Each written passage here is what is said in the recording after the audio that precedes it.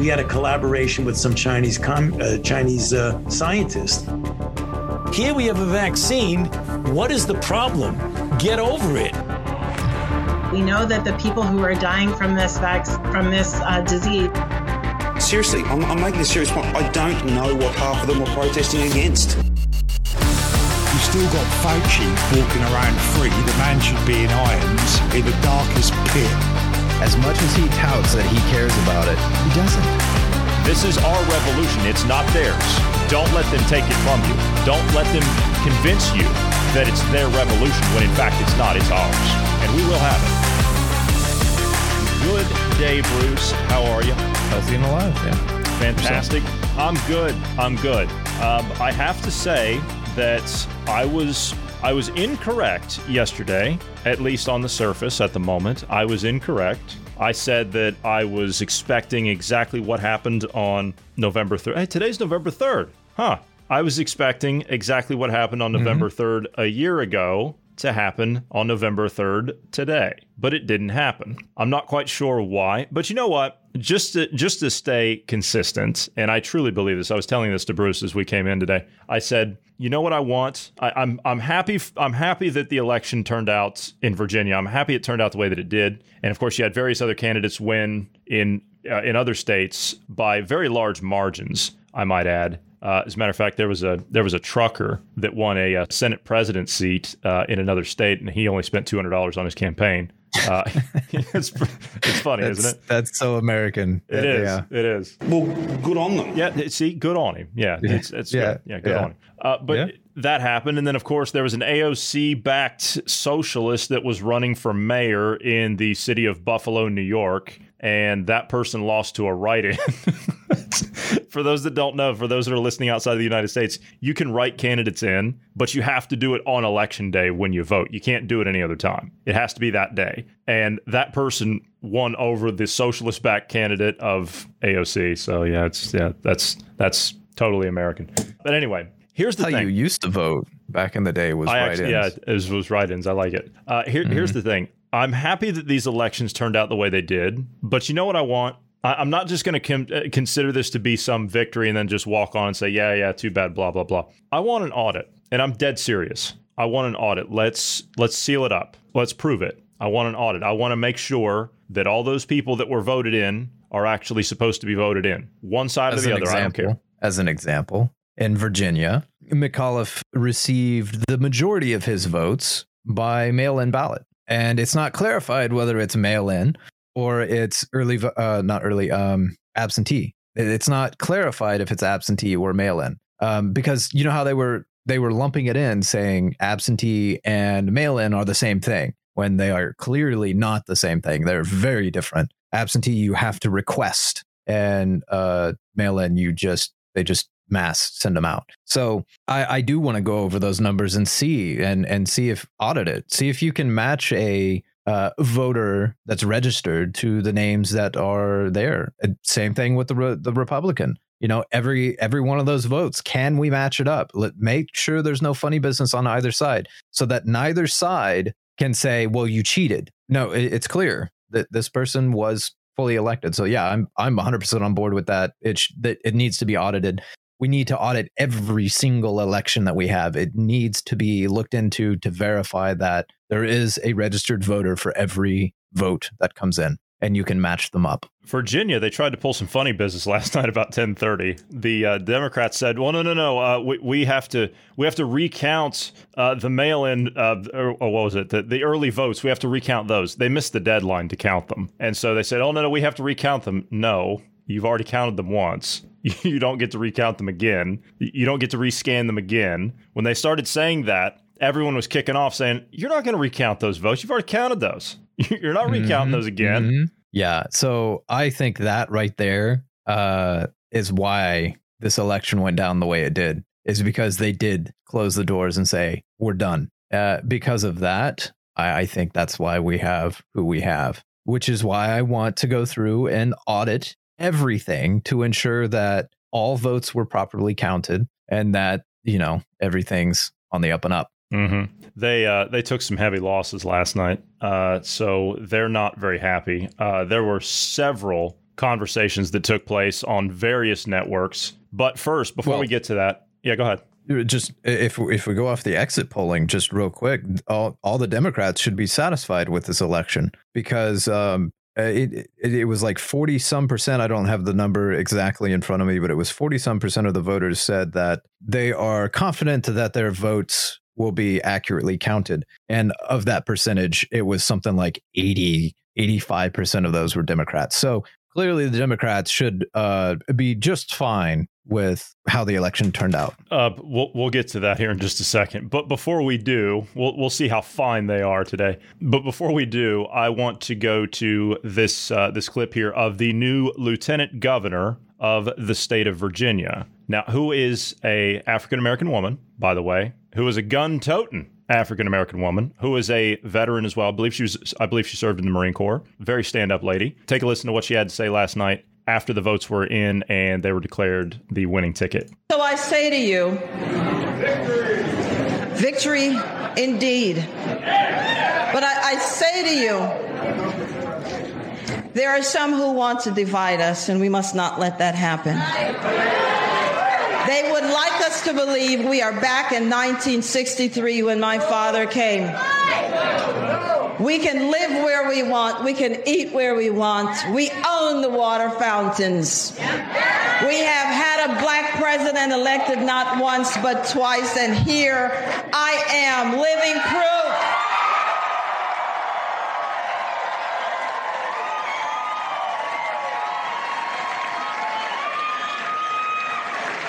In case you haven't noticed, I am black, and I have been black all my life. I didn't hear the mainstream media giving her any praises after that speech. Did you? I didn't catch that on MSNBC anywhere. Didn't see that. She's a white supremacist, you see. So yes, right.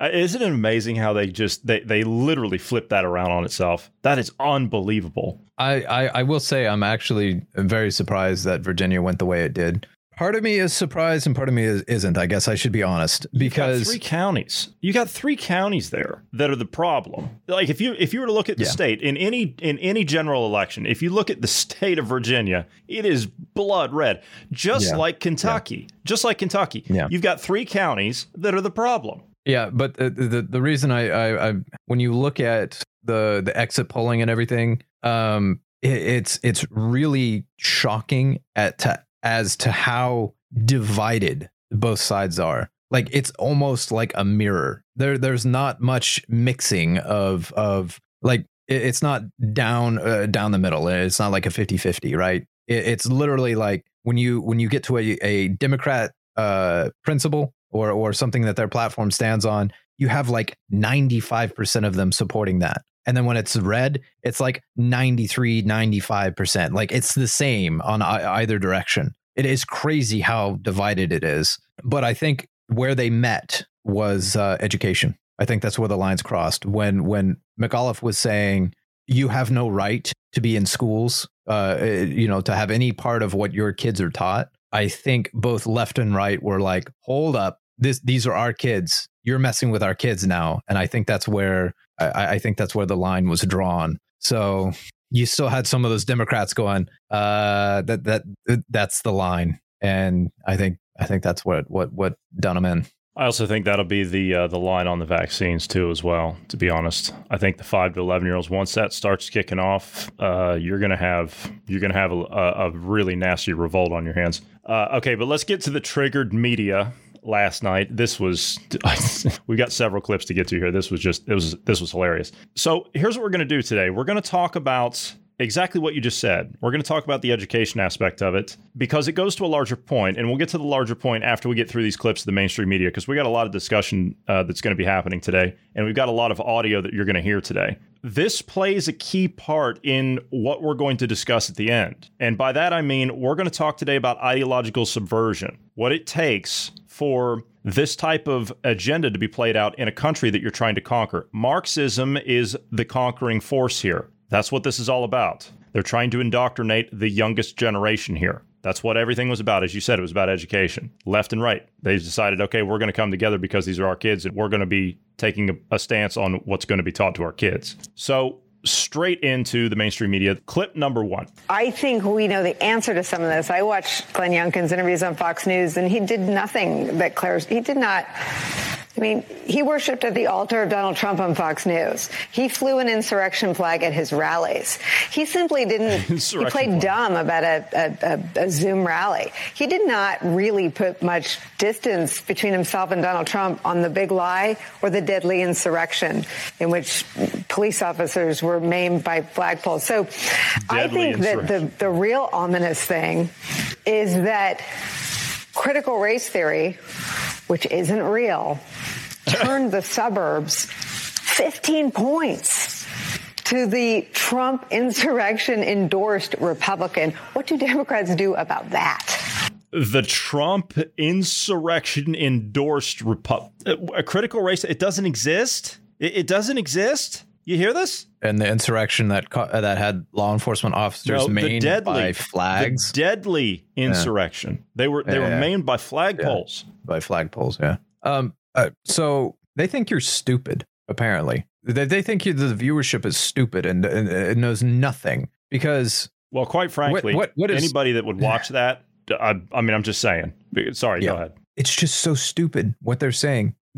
Critical race theory doesn't exist. I'm sorry. What's the 1619 Project? I'm sorry. Why do we have to pay attention to race now? Why is everything being taught in a racial lens that our forefathers were slave owners and they were for slavery when in fact they abolished slavery? We were the first country to abolish slavery in the world. Why is that not pointed out? That yes, the founders did have slaves, because it was an inherited law or an inherited because of the British, right? We weren't able to get rid of them at the time. It took us a few years to get it solved. You know, you had 11 of the 13 colonies were saying, yeah, slavery's bad, but we'll deal with that after we deal with the British. And lo and behold, that's exactly what happened. The arguments are exactly that. It's Marxist. This is just them trying to have a Marxist takeover. Yep. They have to destroy the history. Yep. It's that subversion. And you heard the new lieutenant governor of the state of Virginia says, you've got these people that are trying to divide us. Says, this is not the 1960s. We're not divided. We're together on this. And she's absolutely right. We're not divided. There are those that want us to be divided as a nation, but I really don't think we are. I think you've got a fringe lunatic element in there, like you're going to hear more of in the next clip we've got coming up. Joy Reid on MSNBC talking about, again, CRT. And the exit polls showed that, which was interesting, that the coronavirus or that the virus, it was a very low importance to many of the voters there. It was education, which is code for white parents don't like the idea of teaching about race. And I mean, unfortunately, race is just the most palpable tool in the toolkit. It used to be of the Democratic Party back in the day when there were Dixiecrats, and now of the Republican Party. It just is powerful. I don't disagree with that, but I also think that, you know, the other thing that happens here is just the thermostatic public opinion, which is a term coined by a political scientist. I'm curious, why doesn't he disagree with that? Why isn't he taking her to the ideological woodshed here and saying, listen here, these are all the areas you're wrong on? Because she's black. You can't do that on that TV network. Oh, for God's sake. So we're playing identity politics. Okay. Yes. It's MSNBC. I mean, you can't do that kind of nonsense. Fair. Yeah. Yes. I'm sorry. I'm being facetious coming from the MSNBC's perspective. But it's code. Yeah. It's code for it's our kids. Yeah, like we decide what they learn. It's our kids, not yours, the state. Get out of our lives kind of a scenario. But as I said, it was what McAuliffe said, your kid, you don't have any right in, deciding what your kids are taught. His campaign signs. His campaign signs. Vote for McAuliffe. Keep the parents out of our classrooms. That's not a good campaign slogan there, Terry. It's not a good campaign slogan. Yeah. And what she was saying there about COVID and all that kind of stuff. By the way, Joy Reid's racist herself. If you listen to her arguments, she keeps pointing at race over and over and over, saying, well, Republicans are pointing at race. No, Republicans don't care about your race. What we care about is your merits. As a business owner, you don't care about someone's color of skin. What you care about can you do the job? Which now, because of this environment they're creating, they want us to pay attention to skin. But to their point about the COVID stuff, when you look at the exit polling, only 18% of voters were concerned about COVID. COVID is not an issue to anybody that's paying attention. That's not an issue. They're more concerned about what their kids are being taught. Now, COVID, to be fair, COVID has been... And the economy. Well, in the economy, yeah. But COVID has been... It's been a double-edged sword when it comes to education, meaning, yeah, it took the kids out of school, it put the parents in a jam, but it forced them to do online learning where the parents then got to look into the classrooms. So it was a what's the phrase I'm looking for? I can't think of it right off the top of my head. It's one of those things that's like an inconvenient thing that just happens and it works in your favor kind of stuff. It's like that. The phrase a blessing in disguise. A blessing in disguise. That's it. Thank you. That's it. And that's what it was. That's what it was. But you see, this type of thing, this type of rhetoric that was used by what was his name? Youngkin. This type of rhetoric that was used by people like him to gain these big wins on November 2nd last night. This is dangerous rhetoric, according to Joy Reid. This is dangerous rhetoric that's going to get people hurt. Listen to this. They would have to be willing to say what you have said on your show. I think we've all said a version of it. You have to be willing to vocalize that these Republicans are dangerous, that this isn't a party that's just another political party that disagrees with us on tax policy, that at this point, they're dangerous. They're dangerous to our national security because stoking that kind of soft white nationalism eventually leads to the hardcore stuff. It leads to the January 6th stuff because if people are tolerant of it in your party, they're tolerant of the soft racism, it's a really short trip to get to the January 6th insurrectionist place. And we're not. Okay. All right. So let me understand this. So anybody that disagrees with their ideological position, then you're dangerous. That's how it is, because that's Marxism 101. And an insurrectionist. And an insurrectionist that leads to this white nationalist stuff that doesn't exist, that happened on January 6th, that was a deadly riot, that wasn't anything. So I'm curious, if that is the hardcore stuff, quote unquote, insurrection, do they consider last year's Summer of Love, do they consider that soft racism? Do they consider that soft white supremacy? I'm confused what they're considering, because last year we seen over $2 billion in damages, thousands of police officers. It was something like 4,000 or 5,000 more police officer injuries last year than the previous year, which we were supposed to be all locked down, mind you, because of the pandemic. I kind of failed to see how that is not any worse or that is better than the insurrection. I don't understand. Like, the insurrection was far worse when, what was it, like 5 police officers were injured. You had 1 person was killed by police officers. I failed to see how that was an insurrection. Last year was an insurrection. The Summer of Love was an insurrection. Chaz and Chop, that was an insurrection. That was an insurrection. That was an actual insurrection where people were murdered and sexually assaulted. Yeah, rape, murdered. There was multiple cases we heard about. Yeah. Oh, okay. So I know, as painful as it is to sit here and to listen to this, this is the triggering of the group that wants to block people up and divide people. There's a reason we're playing this. You'll understand why as soon as we finish with them. There is a reason. The next clip we have here, again, Joy Reid. This apparently she was the star of the evening. She had center stage there at on the stage. You saw it. Yeah, apparently she was hosting that evening, and of course it had to be her who was the water carrier for all of this divisive talk last night. Again, this is her on Thomas Jefferson. It takes the exhausted voter who wants to vote on what is fundamentally a racist idea, right? That you cannot teach the truth about Thomas Jefferson. You must give encomiums to Thomas Jefferson in school. Otherwise, that's critical race theory. If you even talk about enslavement, that's critical race theory. Anything that makes a white parent uncomfortable is critical race theory. And you're absolutely right. He's been very subtle and very slick. That Toni Morrison ad was too much of a blunt hammer. Mm-hmm. But everything he did up to then, I totally agree with you. He's found a way to launder a pretty racist trope, this idea that we cannot talk about America's history because it hurts my feelings.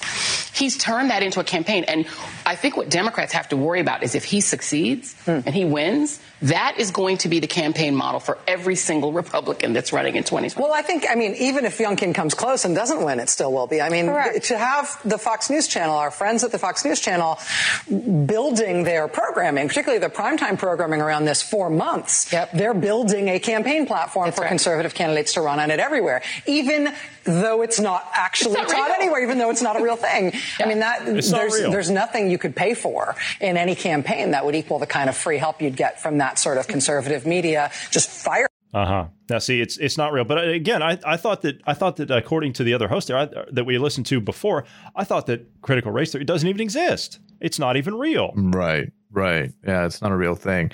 By the way, I'm curious, what are they saying is the truth behind Jefferson there?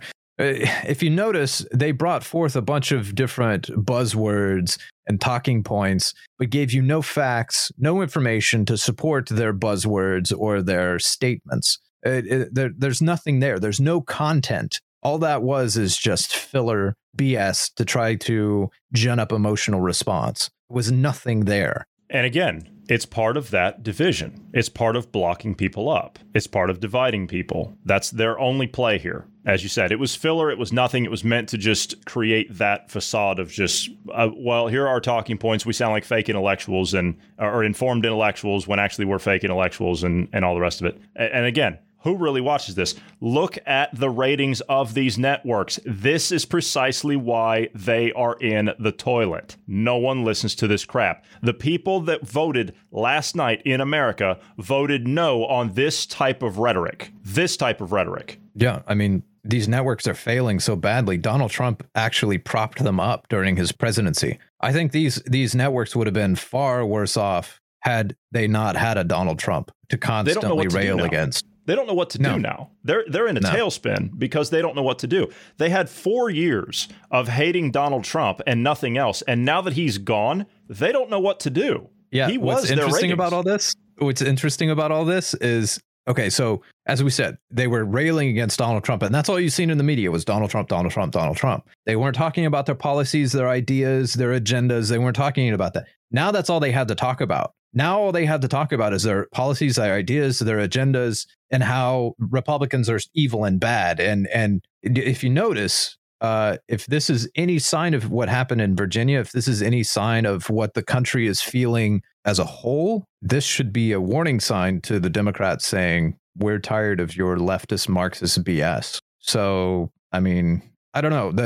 The exit polling doesn't really support that idea fully. The exit polling shows that it is split down party lines almost perfectly. We're in the 90% margin area. It's literally like one of the things on there was should we get rid of Confederate statues? That was one of the exit polls. Yeah, there was something else. To that point, there was something else. They said that earlier, the first clip he played, this Youngkin, he was flying an insurrection flag at one of his rallies. What is an insurrection flag, please? I'm going to shoot from the hip and say it's probably a Gadsden flag. Gadsden flag? Okay. All right. Yeah, that's what I'm guessing. But the exit polling on these statues, if you look at it, it was 88%, I believe. We'll say 90% for the ease of it. Democrats said, yes, we should remove the statues. And Republicans were like, no, this is history. We should leave it. So it's party line. This Marxist stuff is right down the party line. Yeah. Where there's it was almost like 40-40, roughly like 45-45 on both sides. And then you had the other, what would that be, like 10%? That was like, I don't know. Mm-hmm. Yeah, 10-15%. Usually you have the I don't cares in there and all the rest of it. Yeah. All right. Last clip of Joy Reid talking. This is before they knew that Youngkin was going to be declared the winner. This is where they were still. It was too close to call. He was up. What was it, like 54% to 47%? They said, "Oh, it's too close to call." No, we can't call. It's too close to call.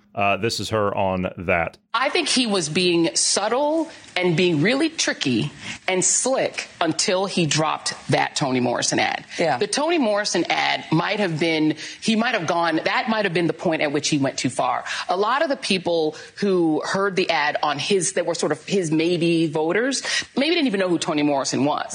But I promise you, black people know who Toni Morrison was. We grew up on her. Anybody who's my age or even a little bit younger, we read her in high school. She's the reason I wanted to be a writer. This is somebody who is beloved among black people, and particularly people who say education is important. That's why that question, I don't know what it means. If you're saying education is the most important issue, you might be a black voter who says, I'm defending great literature and defending Toni Morrison. And I don't like the idea that Youngkin wants to be a governor that would purge those books. What's next? The biography of Dr. King? Is W.E.B. Du Bois next? I mean, Dr. King said America might go to hell. Are we going to erase any of his more sort of robust commentary on America? Is that not going to be allowed to be taught? Trust and believe he took that so far that he probably animated some African-American voters too.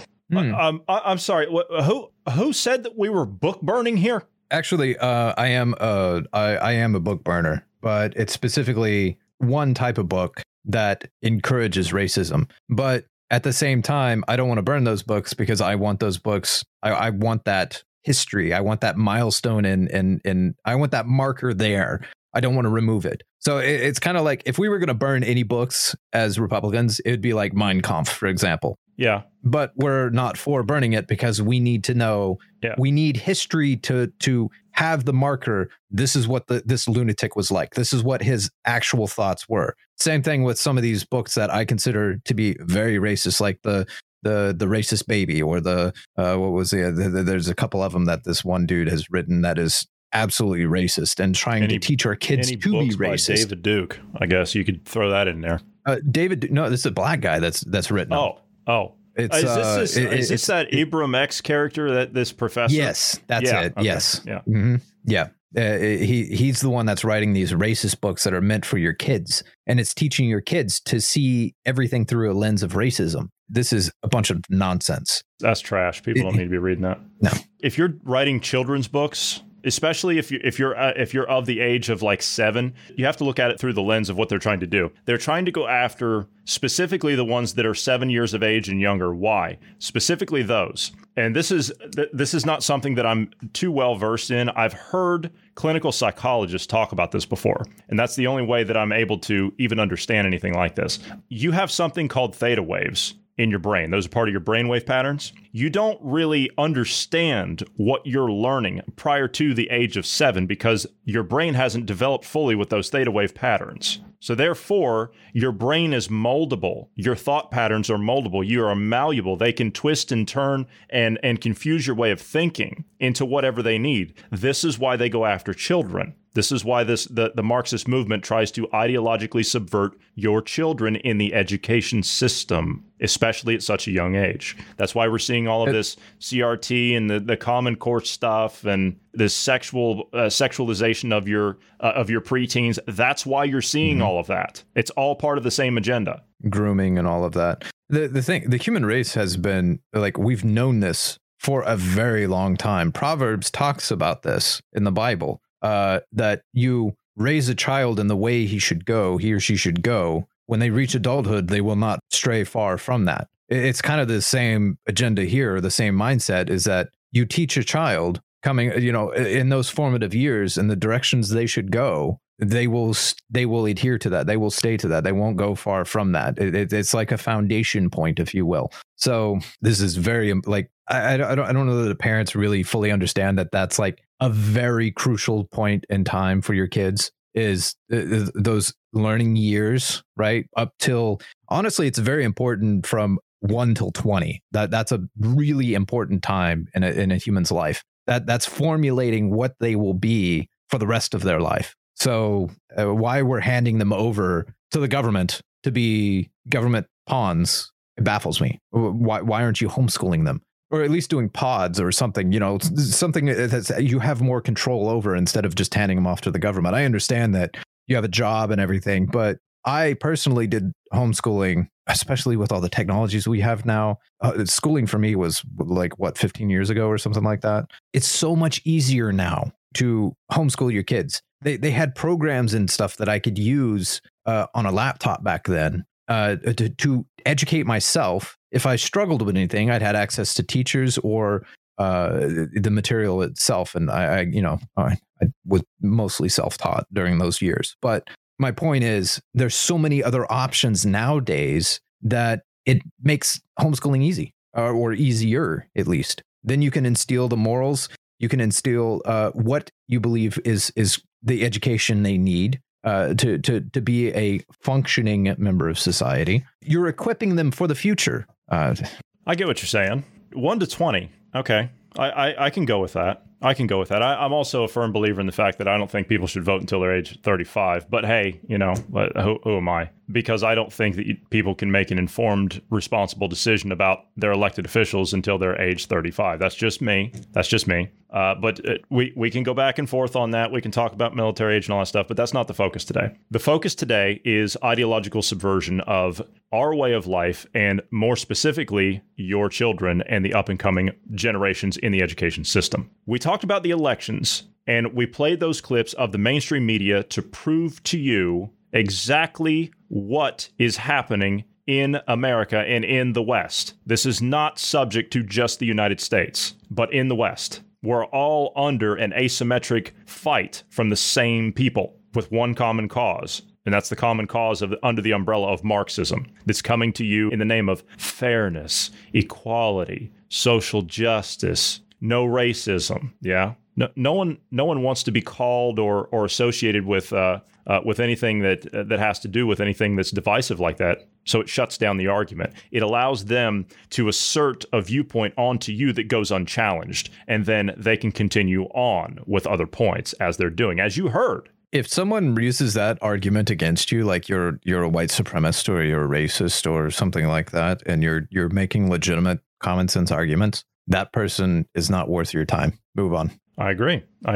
But I think one of the largest things that we've missed here in the West, and the reason that we're in this position, is because we haven't heeded the calls over the last 30 years, at least. I would say longer, but over the last 30 years at least, of the signposts that we've been passing. After the end of the war in 1949, 1950, after the war was over, it took a while for that wall to go up. And I mean the Berlin Wall. Everybody knows the Berlin Wall, that Iron Curtain. It took a while for that to go up. But once it did, the Cold War ensued. And the biggest enemy of the West, not just the United States, although that was their biggest target, because we were propping the West up, because Europe had been devastated, but the Cold War ensued, and it became about ideological subversion. You had people from the Soviet Union come over into what was West Germany at the time, and they decided that they were going to start building cells here in the West, in Western Europe, to try and subvert the way of life that was rebuilding itself here. Because the fight right after the Marshall Plan, that's what the Marshall Plan was all about when we were rebuilding Europe. That's what it was about. The wall went up.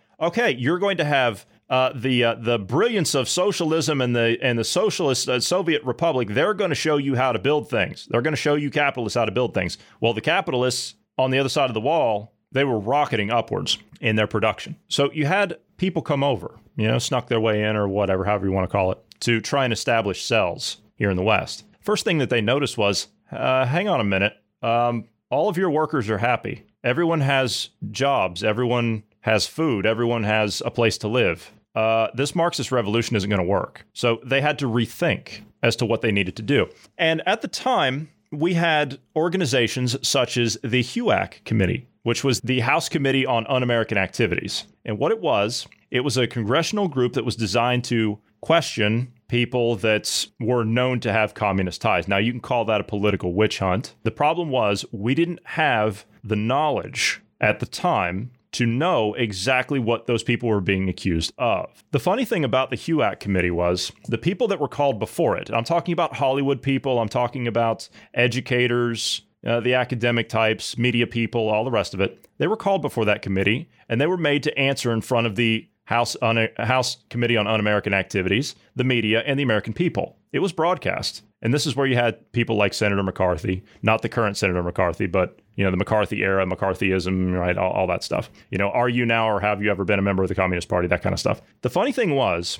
when they had all of the Hollywood celebrities and all of the directors and everybody, when they had all of those people sitting up there on that panel, none of them denied it. But we didn't have the knowledge as to the depth of how bad the infiltration was at the time. And we're talking back in the 50s and 60s here. We didn't have the knowledge. We wouldn't know that until later on in the 90s when the Soviet Union collapsed. We were able to finally get our hands on what were known as the Venona Papers. I've mentioned them on these podcasts before. They're freely available. I would encourage anyone to go out and look at them. The Venona Papers. You can look them up and you can see all of the people that were documented by the Soviet government and the KGB at the time as to who they had compromised, not just in the 50s and 60s, going all the way back to the Roosevelt administration and even further. They put their people in key positions to cause subversion. They separate people. They divide people. They group people up. And then they demonize the oppositions. They drive wedges and create problems where there otherwise wouldn't be any. This is where you also get the snitch society. We've seen the snitch society.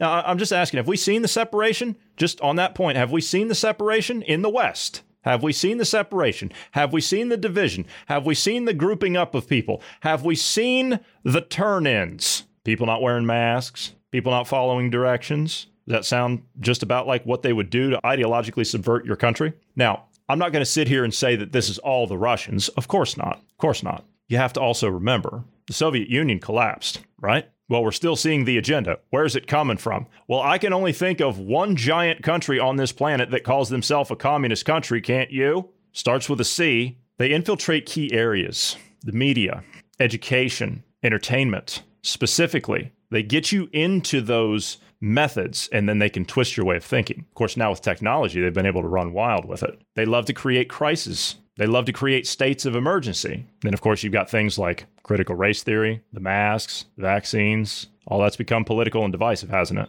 All of it. So we're going to start with the first clip here of Yuri Bezmenov. Yuri Bezmenov was a KGB defector. He was interviewed, he was debriefed in Greece by the CIA back when he defected. But this is another interview he gave in the early 80s. I want to say it was 1981. 1981 to 1983. The dates are a little confusing. However, at the end of this, underneath of this podcast, when we post this podcast in our Telegram channel, we're going to put the full interview of Yuri Bezmenov with G. Edward Griffin. It's going to be there. It's an hour long. I would encourage you to watch it. We don't have time to play all of it, and we are going to run over today, but it's worth it. It is worth it to listen to what this man had to say. He said this in the early 80s. And of course, we're this far down the road. We're almost 40 years down the road from that. Ask yourself, are we exactly where he said we were going to be? Most of these people were divided roughly into groups. Those who would toe the Soviet foreign policy, they would be promoted to the positions of power through media and public opinion manipulation. Those who refused the Soviet influence in their own country would be character assassinated or executed physically come revolution. Same way as in the small town of Hue in South Vietnam, several thousands of Vietnamese were executed in one night when the city was captured by Viet Cong for only 2 days. And American CIA could never figure out how could possibly communists know each individual where he lives, where to get him, and would be arrested in one night, basically in some 4 hours before dawn, put on a van, taken out of the city limits and shot. The answer is very simple. Long before communists occupied the city, there was extensive network of informers, local Vietnamese citizens who knew absolutely everything about people who are instrumental in public opinion, including barbers and taxi drivers. Everyone who was sympathetic to the United States was executed. Same thing was done under the guidance of the Soviet embassy in Hanoi, and same thing I was doing in New Delhi. To my horror, I discovered that in the files where people were doomed to execution, there were names of pro-Soviet journalists with whom I was personally friendly. They were idealistically minded leftists who made several visits to USSR, and yet the KGB decided that come revolution or drastic changes in political structure of India, they will have to go Why is that? Because they know too much. Mm-hmm. Simply because, you see, the useful idiots, the leftists who are idealistically believing in the beauty of Soviet socialist or communist or whatever system, when they get disillusioned, they become the worst enemies. That's why my KGB instructors specifically made a point: never bother with leftists. Forget about these political prostitutes. Aim higher. This was my instruction. Try to get into large circulation, established conservative media. Reach, filthy rich movie makers, intellectuals, so-called academic circles, cynical, egocentric people who can look into your eyes with angelic expression and tell you a lie. These are the most recruitable people, people who lack moral principles, who are either too greedy or too suffer from self-importance. They feel that they matter a lot. These are the people who KGB wanted very much to recruit. Your leftists in United States, all these professors and all these beautiful civil rights defenders, they are instrumental in the process of the subversion only to destabilize the nation. When their job is completed, they are not needed anymore. They know too much. Some of them, when they get disillusioned, when they see that Marxist-Leninists come to power, obviously they get offended. They think that they will come to power. That will never happen, of course. They will be lined up against the wall and shot. But they may turn into the most bitter enemies of Marxist-Leninists when they come to power. And that's what happened in Nicaragua. You remember most of these former Marxist-Leninists were either put to prison or one of them split, and now he's working against Sandinistas. It happened in Grenada when Maurice Bishop was already a Marxist. He was executed by a new Marxist who was more Marxist than this Marxist. Same happened in Afghanistan when first there was Taraki, he was killed by Amin, then Amin was killed by Babrak Karmal with the help of KGB. Same happened in Bangladesh when Mujibur Rahman, very pro-Soviet leftist, was assassinated by his own Marxist-Leninist military comrades.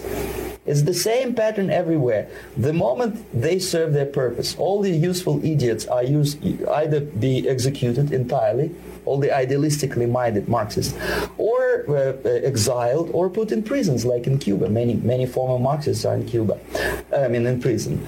So most of the Indians who were cooperating with the Soviets, especially with our Department of Information of the USSR Embassy, were listed for execution. And when I discovered that fact, of course I was sick. I was mentally and physically sick. I thought that I'm going to explode one day during the briefing at the ambassador's office. I would stand up and say something that we are basically a bunch of murderers. That's what we are. It has nothing to do with friendship and understanding between the nation and blah, blah, blah. We are murderers. We behave as a bunch of thugs in a country which is hospitable to us, a country which with ancient traditions. But I did not defect. I tried to get the message across. To my horror, nobody wanted even to listen, least of all to believe what I had to say. And I tried all kinds of tricks. I would leak information through letters or lost documents or something like that. And still I got no message. The message was not published, even in the conservative mass media of India. The immediate impulse to defect was Bangladesh crisis, which was described by American correspondents as Islamic grassroots revolution, which is absolute baloney. There was nothing to do with Islam, and there was no grassroots revolution. Actually, there are no grassroots revolutions, period.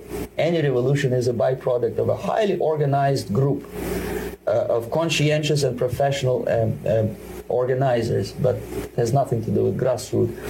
In Bangladesh, it was nothing with grassroots. Most of the Awami League party members, Awami League means People's Party, were trained in Moscow in the High Party School. Most of the Mukti Fauj leaders, Mukti Fauj in Bengali means People's Army, same as SWAPO and all kind of liberation armies all over the world, the same bunch of useful idiots. They were trained at Lumumba University and various centers of the KGB in Simferopol, in Crimea, and in Tashkent. So when I saw that Indian territory is being used as a jumping board to destroy East Pakistan, I saw myself thousands of so-called students traveling through India to East Pakistan, through the territory of India, and Indian government pretended not to see what's going on. They knew perfectly well. The Indian police knew it. The intelligence department of the Indian government knew it. The KGB, of course, knew it. And the CIA knew it. That was most infuriating, because when I defected and I explained to the CIA debriefers they should watch out because East Pakistan is going to erupt any moment, they said I was reading too many James Bond novels. Anyway, so East Pakistan was doomed. One of my colleagues in the Soviet consulate in Calcutta, when he was dead drunk, he ventured into the basement to relieve himself. And he found big boxes which said printed matter to Dhaka University. Dhaka is the capital of East Pakistan. And since he was drunk and curious, he opened one of the boxes and he discovered not printed matter. He discovered Kalashnikov guns and ammunition in there. Anyway, it's a long story. When I saw the preparations for the invasion into East Pakistan, obviously I wanted to defect immediately. The only thing I couldn't at that time make up my mind when and where and how. One of the reasons, of course, you see, I was in love with India. I mentioned it before. I spoke the languages, I socialized with people, and I understood that I had to act fast unless I want this beautiful country to be permanently and irreparably damaged by our presence. One of the reasons not to defect was, as you can see, I was living in relative affluence. Who the hell in the normal mind would defect and do what? To be abused by your media? To be called McCarthyist and fascist and paranoid? Or to drive a taxi in New York City? What for? What the hell for should I defect? To be abused by Americans? To be insulted in exchange for my effort to bring the truthful information about impending danger of subversion? As you can see, I was living in quite a comfortable conditions next to swimming pool, where Indians were not allowed, by the way. I was highly paid expert in propaganda. I had my family. I was respected by my nation. My career was cloudless. The third reason, how to defect with the family. To defect with the baby and the wife would be virtual suicide, because according to law, that hypocritical law which I quoted before, the Indian police will have to hand me over back to the KGB, and that will be the end of my defection and probably my life. Again, I cannot smuggle my wife because she was not quite sure what I was doing. She was not that idealistically involved, and she was definitely not in the total picture of what I was doing for the KGB. She would be shocked if I put her in my van and drive her to the American embassy or elsewhere. That would be a greatest danger. So again, I had to defect in such a way that my defection would look as simple disappearance. And there were many cases like that when the Soviet agents simply disappeared, either killed in action or, thanks to their curiosity and their close contacts with radicals, some of them were killed by the Marxists, by the way. It happened in many African countries when the Soviet KGB were killed by Africans themselves. Not because they hated Marxism and Leninism, but because they were simply trigger-happy bunch of unruly characters. If you give them a machine gun, they will shoot. And some of the Soviets obviously were not careful enough to protect themselves, and they got into embarrassing situations when they were shot at the crossfire between factions of so-called liberation movements. Anyway, so I decided, as I said, to study the counterculture. I decided this probably would be the best way to disappear. I socialized with characters like this. On the left, you see, he's a barefoot American hippie. It took me quite a long time to study exactly what they were doing and how to mix with them.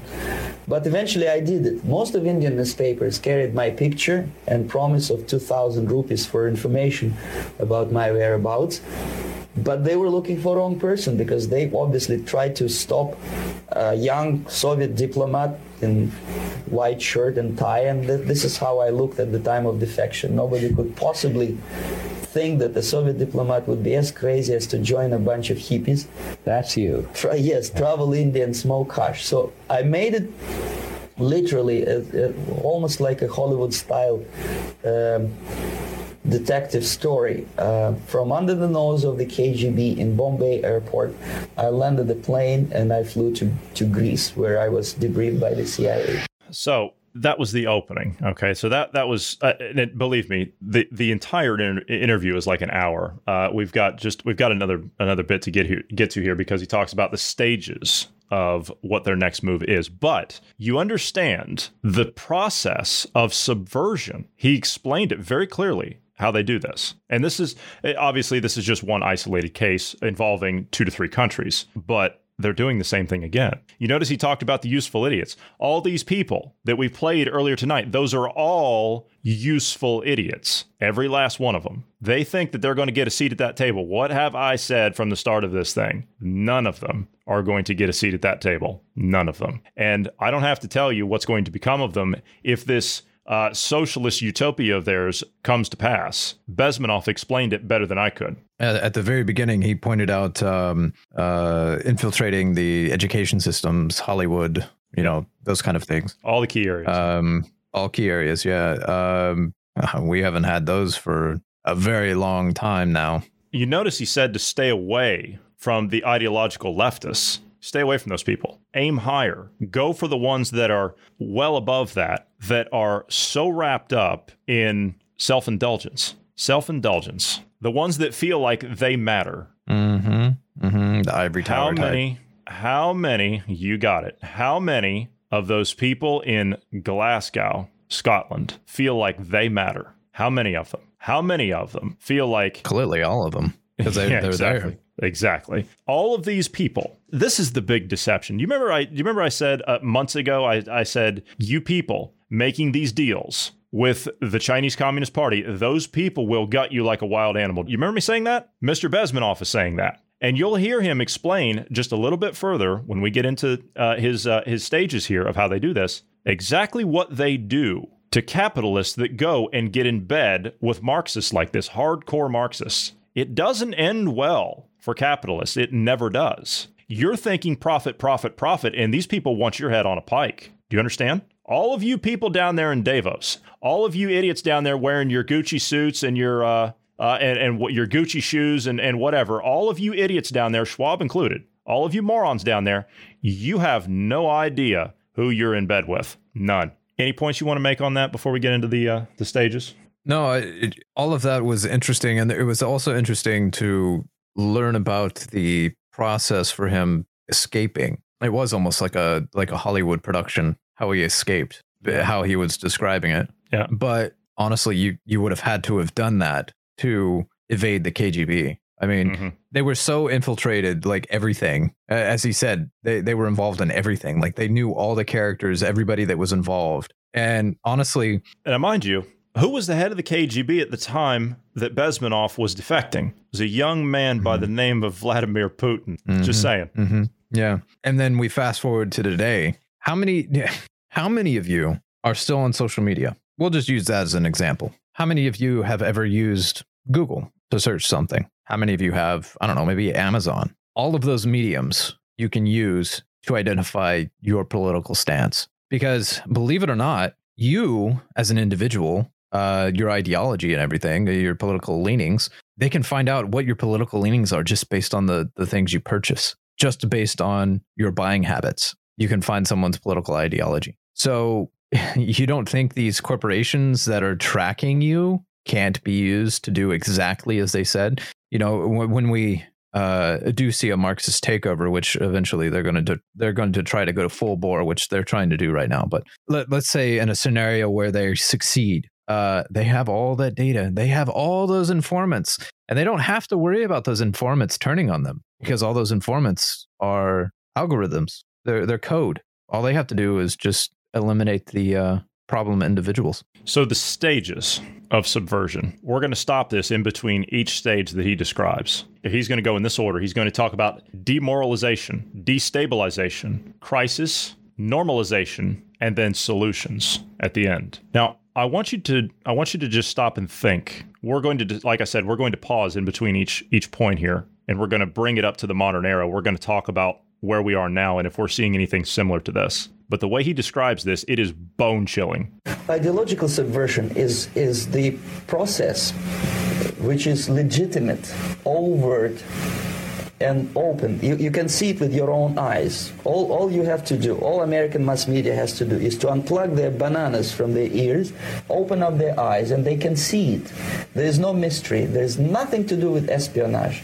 I know that espionage intelligence gathering looks more romantic. It sells more deodorants through the advertising, probably. That's why your Hollywood producers are so crazy about James Bond type of thrillers. But in reality, the main emphasis of the KGB is not in the area of intelligence at all.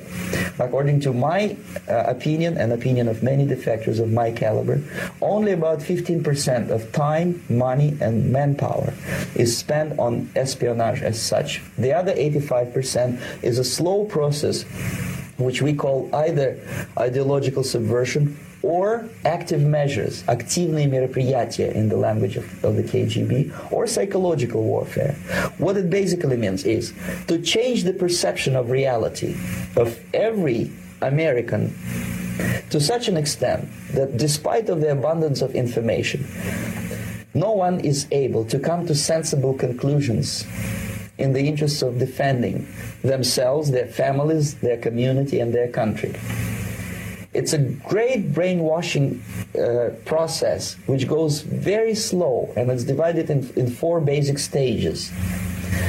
The first one being demoralization. It takes from 15 to 20 years to demoralize a nation. Why that many years? Because this is the minimum number of years which requires to educate one generation of students in the country of your enemy, exposed to the ideology of the enemy. In other words, Marxism-Leninism ideology is being pumped into the soft heads of at least 3 generations of American students without being challenged or counterbalanced by the basic values of Americanism, American patriotism. The result you can see.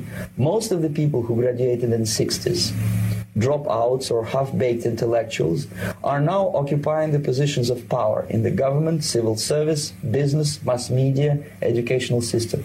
You are stuck with them. You cannot get rid of them. They are contaminated. They are programmed to think and react to certain stimuli in a certain pattern. You cannot change their mind, even if you expose them to authentic information, even if you prove that white is white and black is black, you still cannot change the basic perception and the logic of behavior. In other words, these people, the process of demoralization is complete and irreversible. To get rid of society of these people, you need another 20 or 15 years to educate a new generation of patriotically minded and common sense people who would be acting in favor and in the interests of the United States society. The psychological shock when they will see in future what the beautiful society of equality and social justice means in practice, obviously they will revolt. They will be very unhappy, frustrated people, and the Marxist-Leninist regime does not tolerate these people. They will join the links of dissenters, dissidents. Unlike in present United States, there will be no place for dissent in future Marxist-Leninist America. Here you can get popular like Daniel Ellsberg and filthy rich like Jane Fonda for being dissident, for criticizing your Pentagon. In future, these people will be simply squashed like cockroaches. Nobody is going to pay them nothing for their beautiful, noble ideas of equality. This they don't understand, and it will be greatest shock for them, of course. This they don't understand, and it will be greatest shock for them, of course. The demoralization process in the United States is basically completed already. For the last 25 years, Actually, it's overfulfilled because demoralization now reaches such areas where previously not even Comrade Andropov and all his experts would even dream of such a tremendous success. Most of it is done by Americans to Americans, thanks to lack of moral standards. As I mentioned before, exposure to true information does not matter anymore. A person who was demoralized is unable to assess true information. The facts tell nothing to him. Even if I shower him with information, with authentic proof, with documents, with pictures, even if I take him by force to the Soviet Union and show him concentration camp, he will refuse to believe it until he is going to receive a kick in his fat bottom. When a military boot crashes then he will understand, but not before that. That's the tragic of the situation of demoralization. So basically, America is stuck with demoralization, and unless, even if you start right now, here, this minute, you start educating new generation of Americans, it will still take you 15 to 20 years to turn the tide of ideological perception of reality back to normalcy and patriotism. So, stage 1, demoralization. Are we there? Have we reached that point? Again, this was given in the early 80s. Have we reached that point? I would say 15 to 20 years. Well, that would put us right in the realm of 9/11, wouldn't it? You had the shock of people. Yeah, you had that time to start education. You could change people's way of thinking. We now have an entire generation that's been brought up from that era. We have a generation that was brought up in that era that raised another generation that was... I think the demoralization, what he was talking about there, happened in the 60s and 70s. At that time, yes. Yeah. Yes. And then that generation then had kids, and now those kids are effectively like, they're Marxists as well. I mean, they're being taught in schools to be Marxist. They're Marxist or have Marxist tendencies. And it's exactly as he's saying.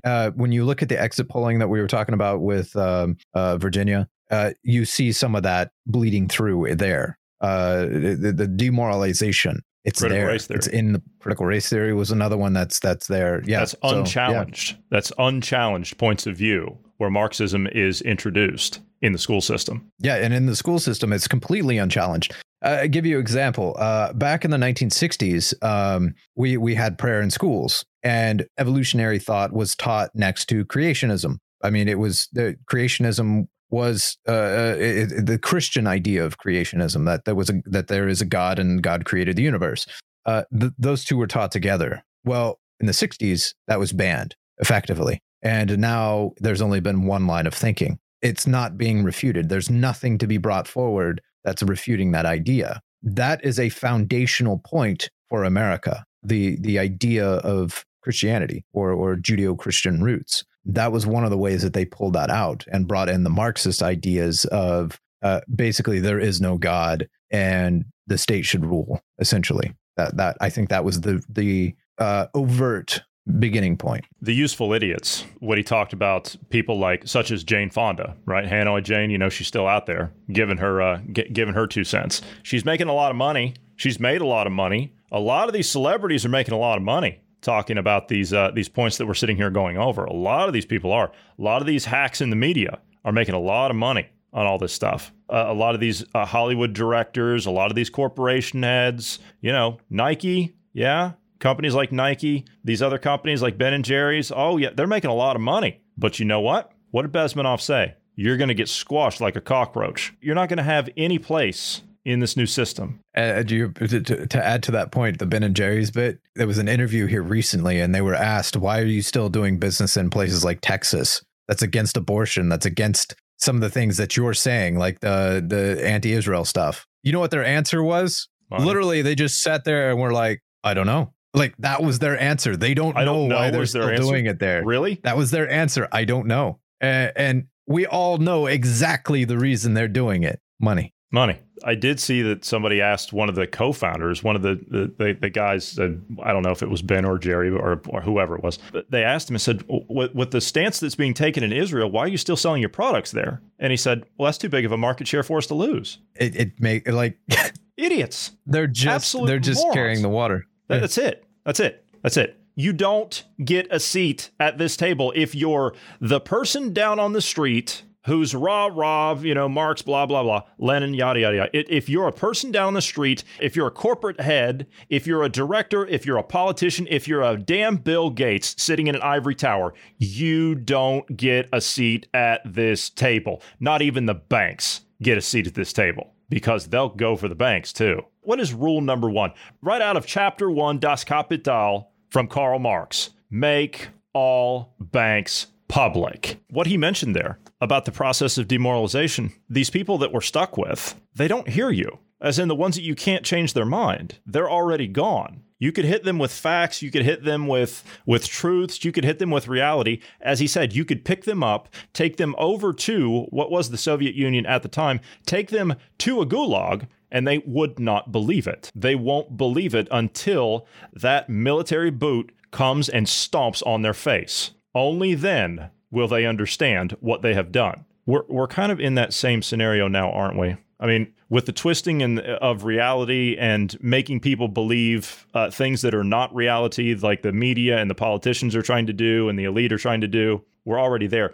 We're sitting here every day throwing facts and evidence and science and data and reality at these people, but they don't hear you. They don't hear you. They're not going to hear you. It's a dead argument with these people. They're not going to hear it. They have no idea. I believe at this point, they have no idea what they're doing because they have no idea what they've teamed up with. By what Bezmenov is saying here, these people are going to get chewed up if this is allowed to continue. Our only saving grace at this point would be his solution here at the end. But he's not going to get to that quite yet. But his solution there at the end. Next stage, destabilization. The next stage is destabilization. This time, subverter does not care about your ideas and the patterns of your consumption. Whether you eat junk food and get fat and flabby, doesn't matter anymore. This time, and it takes only from 2 to 5 years to destabilize a nation. What matters is essentials: economy, foreign relations, defense systems.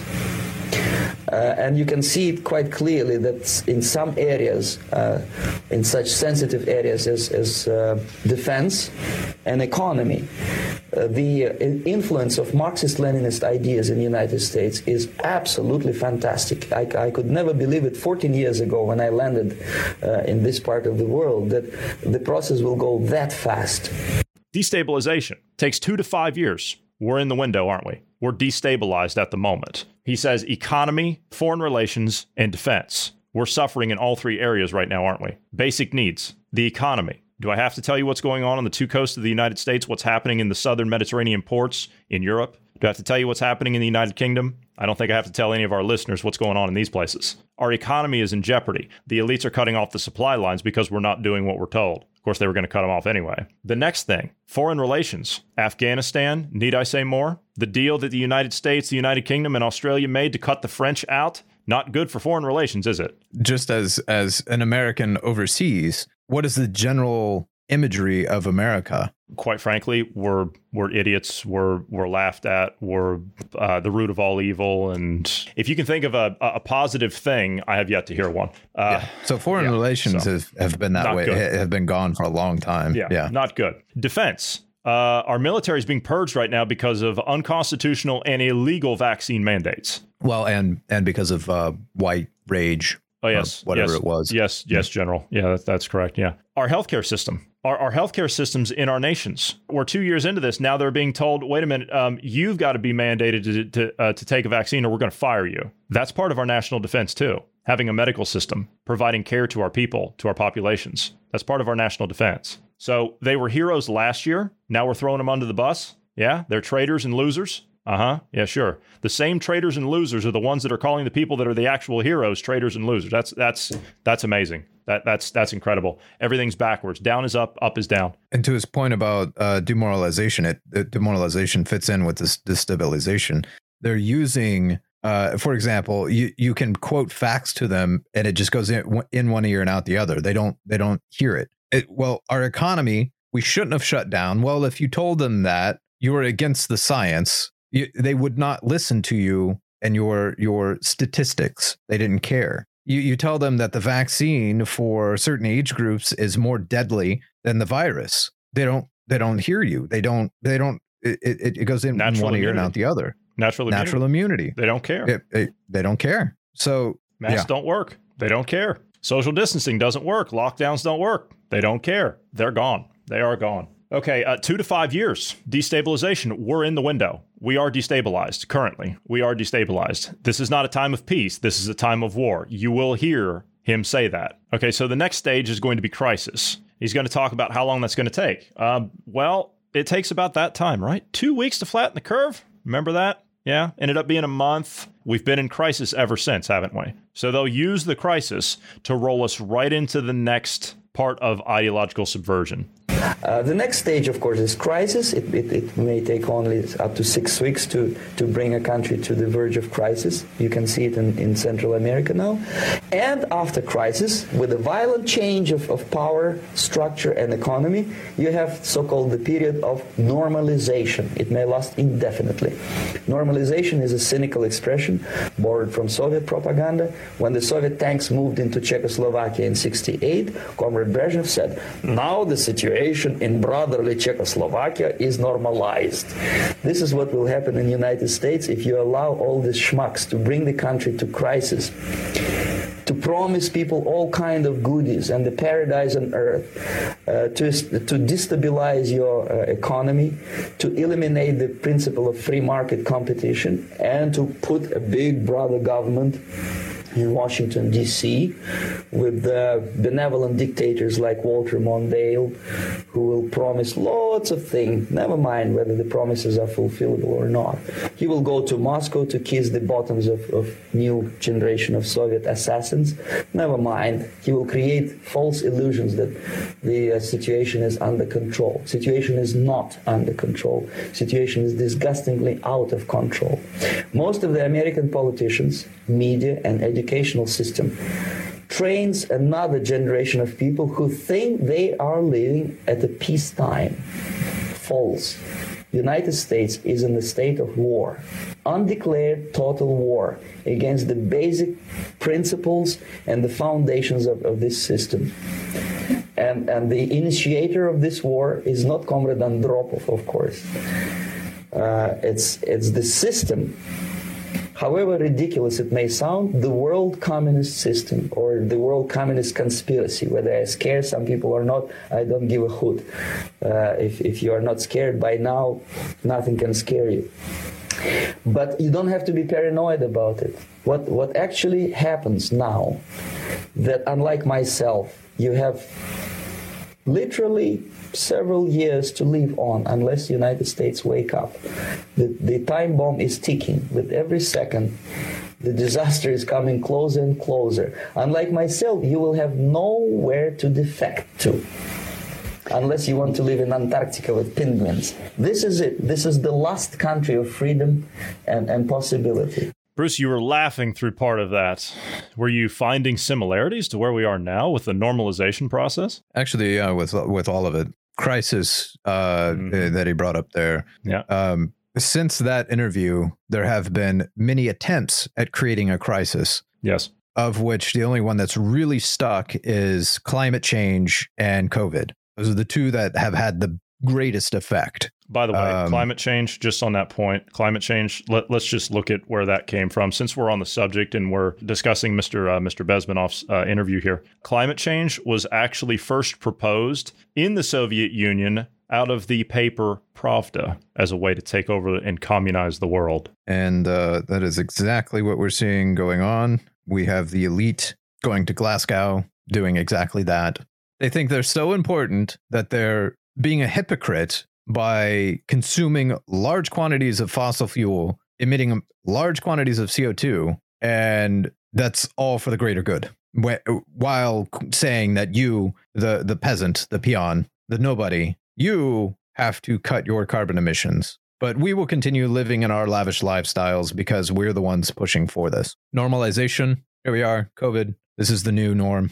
Fauci has said that multiple times. This is the new normal. You're going to have to get used to, no more handshaking, wearing masks, social distancing. That's the new normal. COVID passports. And then COVID passports. Yeah. And then the other thing that he brought out there, he pointed out was peacetime. That's actually that was an interesting thing because 80s, 90s kids if you were born in the 80s or 90s, you were peacetime kids. We were at peace, relatively speaking. I mean, we did have Desert Storm, but if you've watched any documentaries on Desert Storm, that was a one-sided war. We absolutely annihilated Saddam's army at that time. We were relatively peacetime. We didn't enter war again until 2000. So if you were born in 2000, you don't know what it's like to have some of the freedoms and interactions that we had as 80s and 90s kids. So it's something was lost there in that. So I thought that was an interesting thing you pointed out there too. He said the time bomb was ticking. Well, that time bomb has gone off. I will say, I think he's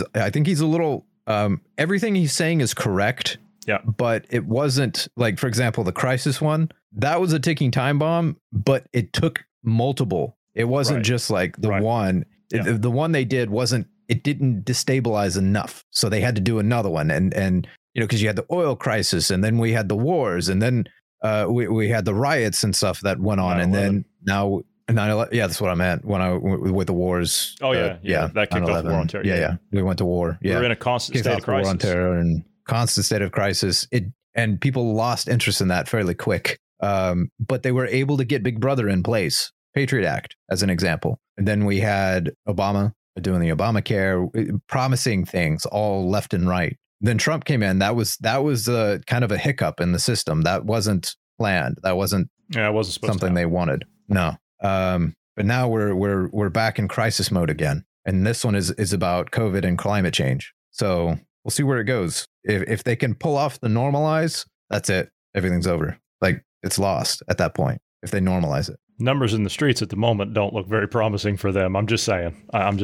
Yeah.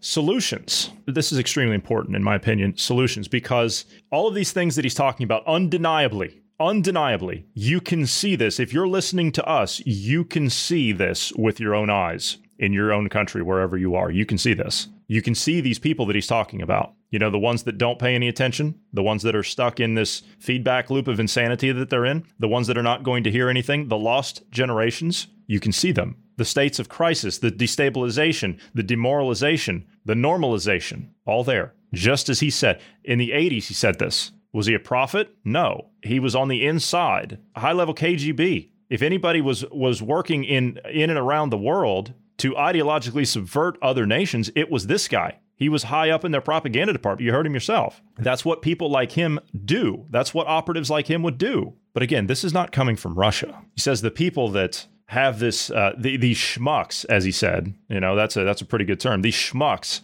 as he said, the ones that'll come to power, they won't be beholden to you. They're going to go straight to Moscow and kiss the bottoms over there. Substitute Moscow for Beijing. They'll go straight to Beijing and start kissing ass over there, as if they're not already doing it. Or can people not see that at this point? Solutions to this. We've always said, think for yourself. Bruce and I did a podcast once on the structure of socialism. It's a fantastic podcast. It's still in our listings here. Go back and give that a listen. But in there, I remember specifically saying, at the end of that podcast, you can go back and listen to it. I remember saying specifically, people have been ideologically disarmed. They've lost the ability to see what is actually happening. You have got to train your mind. You have to think for yourself. You have to self-educate. As late as the hour is, and I believe we're about 3 seconds to midnight here, as late as the hour is, you still have time. You still have time to learn about what is happening. Bezmenov's solutions. Immediate thing that comes to my mind is, of course, there must be a very strong national effort to educate people in the spirit of real patriotism, number one. Number two, to explain them the real danger of socialist, communist, whatever, welfare state, big brother government. If people will fail to grasp the impending danger of that development, nothing ever can help United States. You may kiss goodbye to your freedom, including freedoms to homosexuals, to prison inmate. All this freedom will vanish, evaporate in 5 seconds, including your precious lives. The second thing, the moment at least part of the United States population is convinced that the danger is real, they have to force their government. And I'm not talking about sending letters, signing petitions, and all this beautiful, noble activity. I'm talking about forcing United States government to stop aiding communism. because there is no other problem more burning and urgent than to stop the Soviet military-industrial complex from destroying whatever is left of the free world. And it is very easy to do. No credits, no technology, no money, no political or diplomatic recognition, and of course no such idiocy as grain deals to USSR. The Soviet people, 270 millions of Soviets, will be eternally thankful to you if you stop aiding a bunch of murderers who sit now in Kremlin and whom President Reagan respectfully calls government. They do not govern anything, least of all such complexity as the Soviet economy. So two very simple, maybe too simplistic answers or solutions, but nevertheless, they are the only solutions. Educate yourself, understand what's going on around you. You are not living at a time of peace. You are in a state of war, and you have precious little time to save yourself. You don't have much time, especially if you are talking about young generation. There's not much time left for convulsions to the beautiful disco music. Very soon it will go, just overnight. If we are talking about capitalists or wealthy businessmen, I think they are selling the rope on which they will hang very soon. If they don't stop, if they cannot curb their unsettled desire for profit, and if they keep on trading with the monster of the Soviet communism, they are going to hang very soon. And they will pray to be killed, but unfortunately they will be sent to Alaska probably to manage industry of slaves. It's simplistic. I know it sounds unpleasant. I know Americans don't like to listen to things which are unpleasant. But I have defected not to tell you the stories about such idiocy as microfilm, James Bond type espionage. This is garbage. You don't need any espionage anymore. I have come to talk about survival. It's a question of survival of this system. There is one solution in there that he mentioned that's we've talked about before. Well, actually, both of his solutions I agreed with. You must educate yourself. Said that before. Made very strong points to that before. We always advocate for you to self-educate. You must self-educate. That's the only way you're going to learn. You're certainly not going to hear any of this on the television. They've already compromised all of that, as we've covered tonight. On top of that, his other solution is quite simple. Stop doing business with communist countries. Period. End of story. Why, in the name of all things that are sacred and holy, are we doing business with communist China? Why have we been doing business with communist China? Why?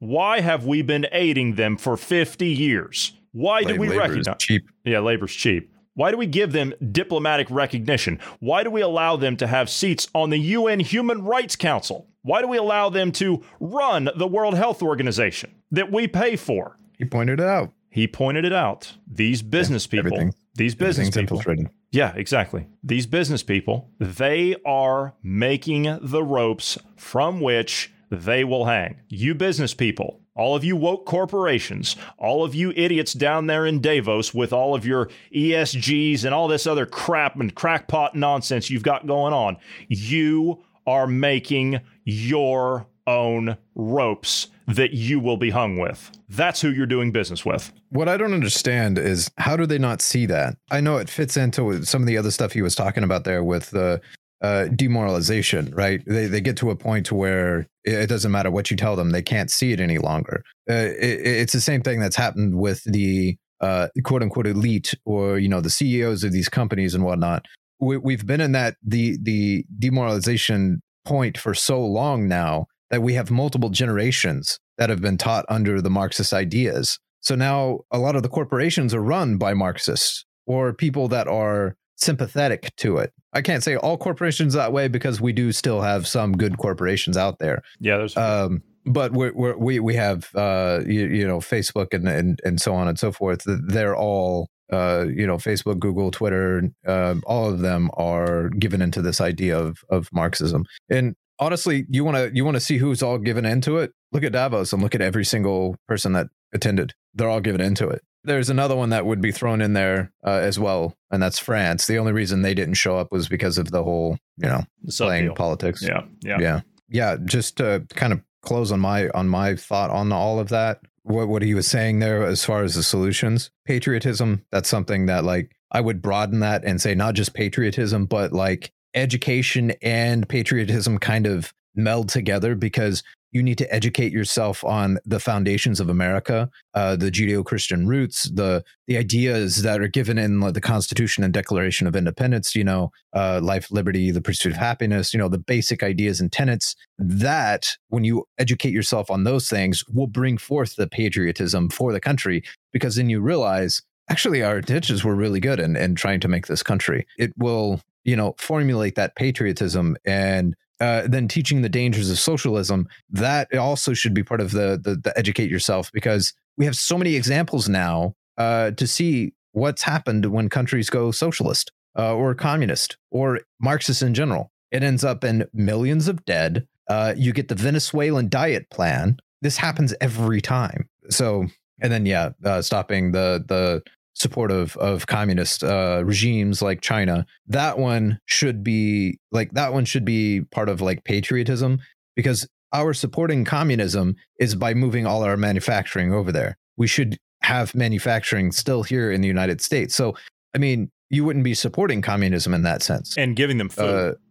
They're our number one buyer of grain in the world. We've been selling China more grain than any other nation. Just substitute what he talked about with the grain deals we made with the Soviet Union with Beijing. That's all you have to do. As much as I hate that solution to stop, because that means people are going to starve. At the same time, if you don't stop feeding them, then you won't have the people rise up and you won't have the resistance, and they will continue in that, and more people will be harmed. So yeah, that is unfortunately it's a scenario of World War II. It's either we use the nukes and kill thousands now, or millions more will die. Same scenario. Either you do that now and thousands die versus, billions. All right, today is not going to be one of these fancy outros that I normally do. We're just going to leave this one because this is going to be one of our specials that we're going to re-air down the road again because of the importance of all the information we covered here tonight. Now, I understand that we covered some election stuff, but it goes to the larger point. You can't show everything that Bezmenov was talking about in the modern era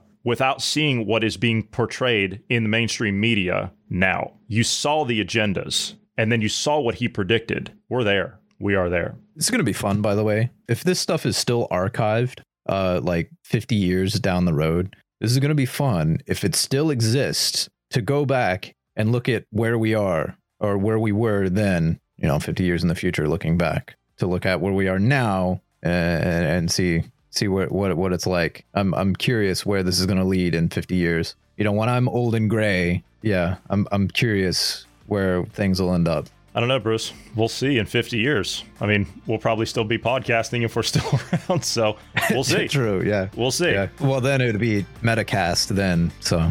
Yeah, that's true. Yeah, that's true. But anyway, like I said, there's not going to be any fancy outros in this. We're just going to leave this one as it is. So I want to thank you for being here today, Bruce. I want to thank all of the listeners for taking the time to sit down and spend the extra time with us today to listen to this important information we brought out today. And everyone have a great evening.